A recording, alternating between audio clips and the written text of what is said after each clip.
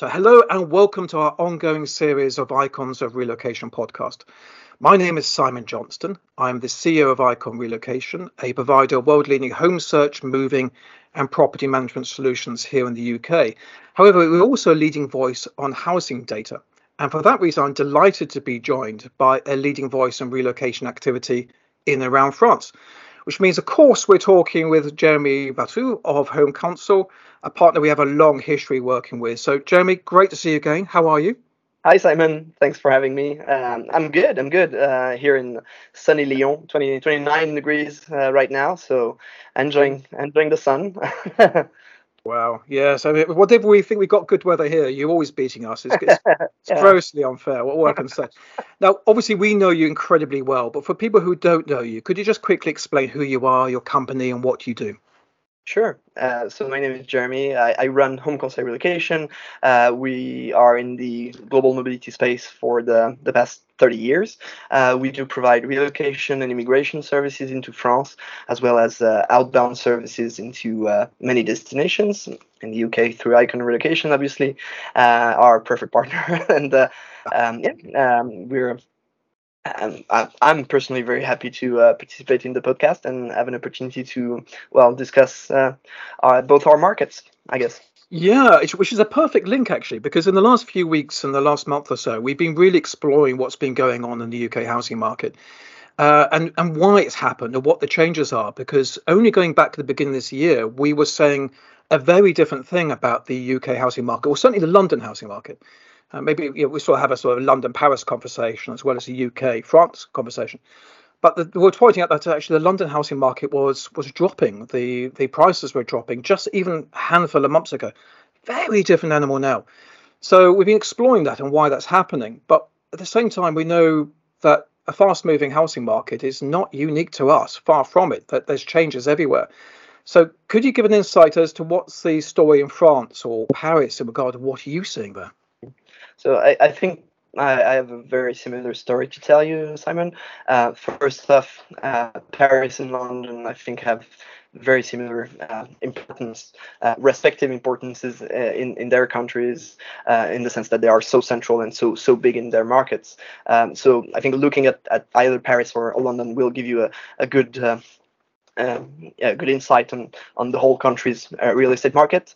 And secondly, I think Paris and London also share the kind of evolution that you just touched on.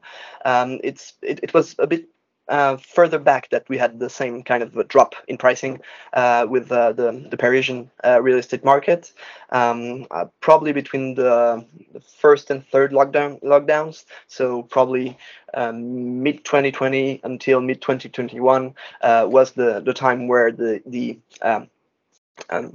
real estate market of Paris's city limits was dropping in favor of the outer suburbs, where it was easier for people to get access to a balcony, an exterior, a garden, which was really something really sought after by by people after living through a few months of lockdown.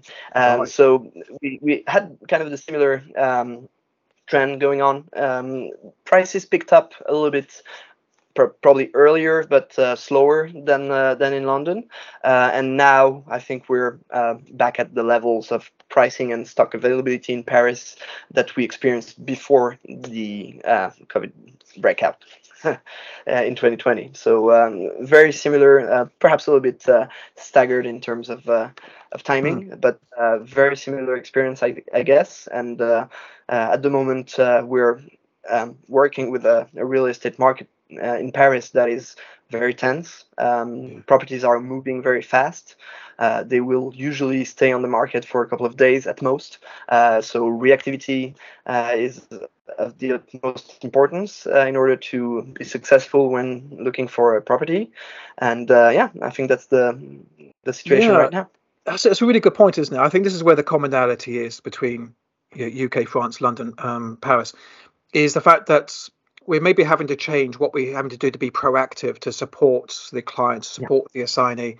It's you're going exploring. So, echoing what you just said about the market changing, the fact that property could come on and go within a matter of a day or so.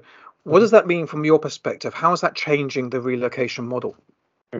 Well, it's making it harder to deliver good services and reach the assignee's satisfaction. That's for sure. But that's not something that we are not accustomed to, because those trends are, well, long-term trends, and we've been experiencing them for the past 15, 20 years. I've been in the industry for 8 years, and I've I only ever seen the market go up in terms of pricing, except for that small window I just mentioned. Right. So, in terms of how our service delivery model has to be set up, I think there are a couple of critical steps to take. The first one is to set the expectations correctly. If you have somebody coming in from, let's say, South America, they're gonna expect the real estate market to work as it was where they came from, and perhaps Sure. they would say, okay, I have a couple of weeks, or even maybe a month to make a decision. Let's look at as many properties as I can, and then once I've done that and seen them all, I can make an informed decision, which is absolutely a rational way of thinking. But no, that's not how it's going to work with the Parisian or London real estate market. As properties move so fast, we usually tend to expect from the get-go, from the inception of the mission, we set the expectations with the assignees that they cannot look for properties a month in advance, because the properties they will be looking at will not be available by the time they need it.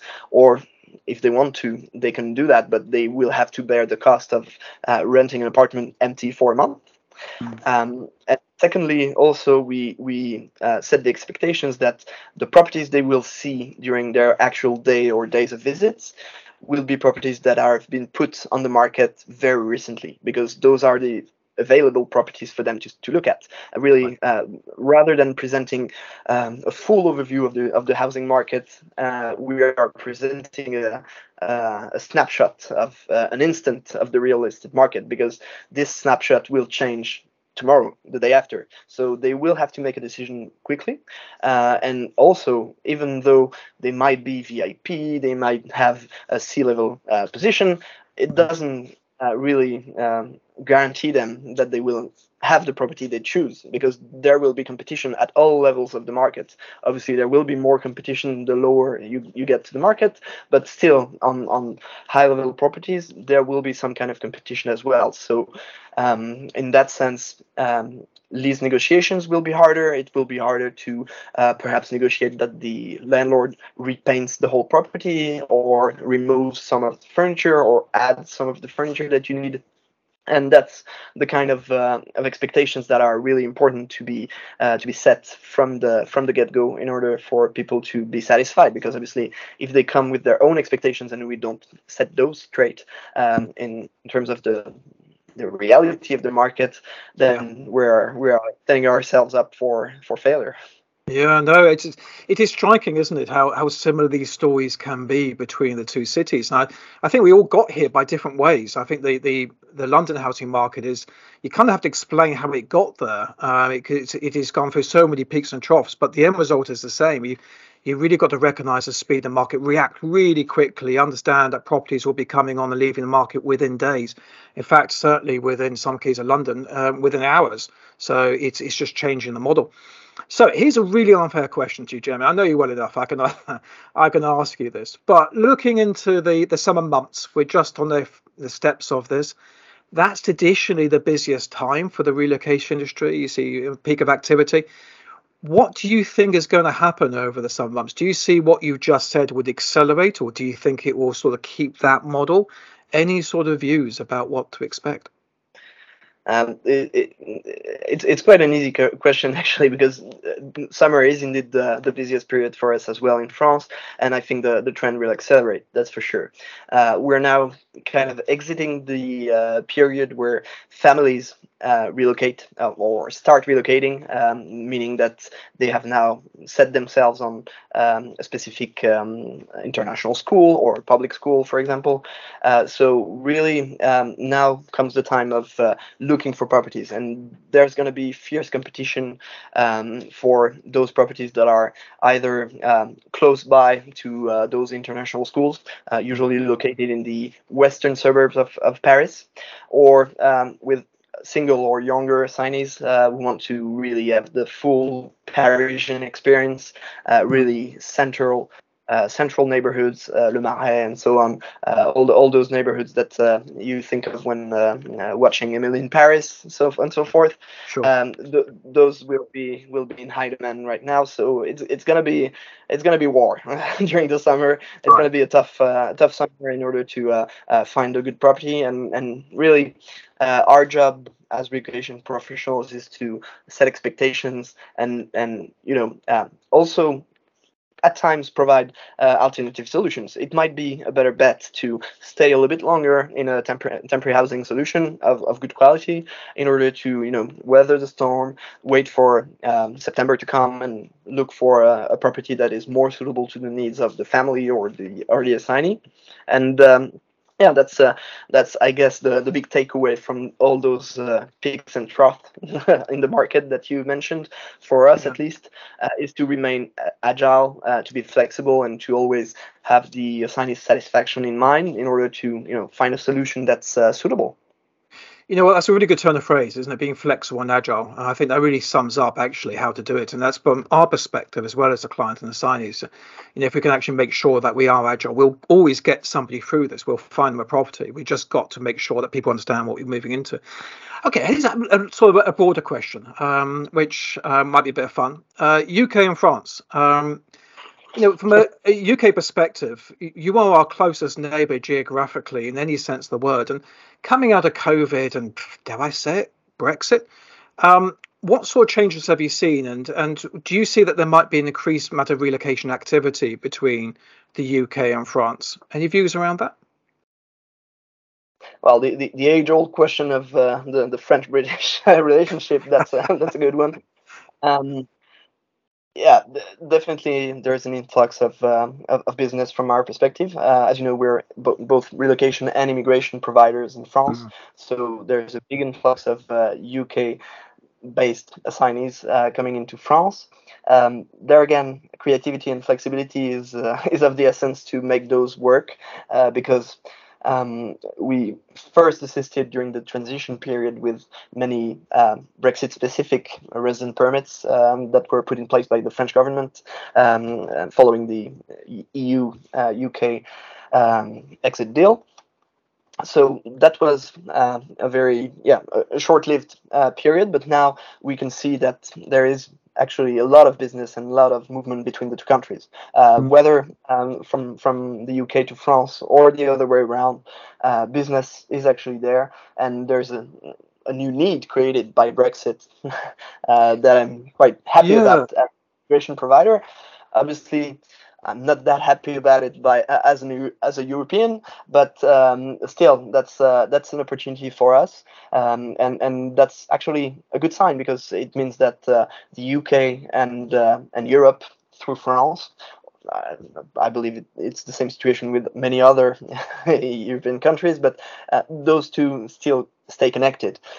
It requires jumping through some new hoops in order to complete, but we're here for that, so that's a good point. Yeah, it's really nice to hear you say that, actually, I have to say, because forget the politics of the situation, the UK and France, and all the history, because there's some great fun of stories you can tell between the two, but ultimately we are friends. But the business levels between France and the UK, I think actually could really increase. We're seeing this. Yes, there's more activity going to France because of Brexit, but we're seeing massive amount of activities from Europe coming to the UK. It's a real win-win situation, and I think it's a lot of potential here to make sure that we support our clients in whichever way they might be moving. It's quite an interesting period of moving into. I think there's a lot more to come on this. Yeah, it's those kind of events always remind me of the Chinese symbol for risk, which is the same symbol as the symbol for opportunity. So every risk is an opportunity, and every opportunity presents its risk. So it's really the way I see the situation, and certainly the way it has been for the past few years now. I can't believe it's been years since Brexit happened, but there we Yeah. are. It is ridiculous, isn't it? Actually, I think we're still talking about it in some ways. But you're right. That's interesting. I didn't know that about the Chinese symbol for risk and what was it? Risk and Opportunity. well, there you go. I didn't know that. That's fantastic. Yeah, good insight. And maybe that's a perfect point to actually draw close to this as well. Jeremy, it's as always, it is a true pleasure talking to you. You guys are amazing. We've worked together for so long in the past, and I hope it will be the same thing for years and years to come. Thank you so much. I think it'd be quite fun to catch up later in the year and think about what has happened over the Yeah. market and see if we can find more sort of UK French connections. I think that could be quite a fun thing to explore. Absolutely, I'd be thrilled, and I'd be very happy to revisit our predictions and see how wrong we were. Yeah, absolutely. Well, that would be something to listen to in a few months' time. So, again, thank you so much for your time. Real pleasure. Look forward to seeing you again very soon. Take care. Thank you very much. Thank Bye you, bye. Simon.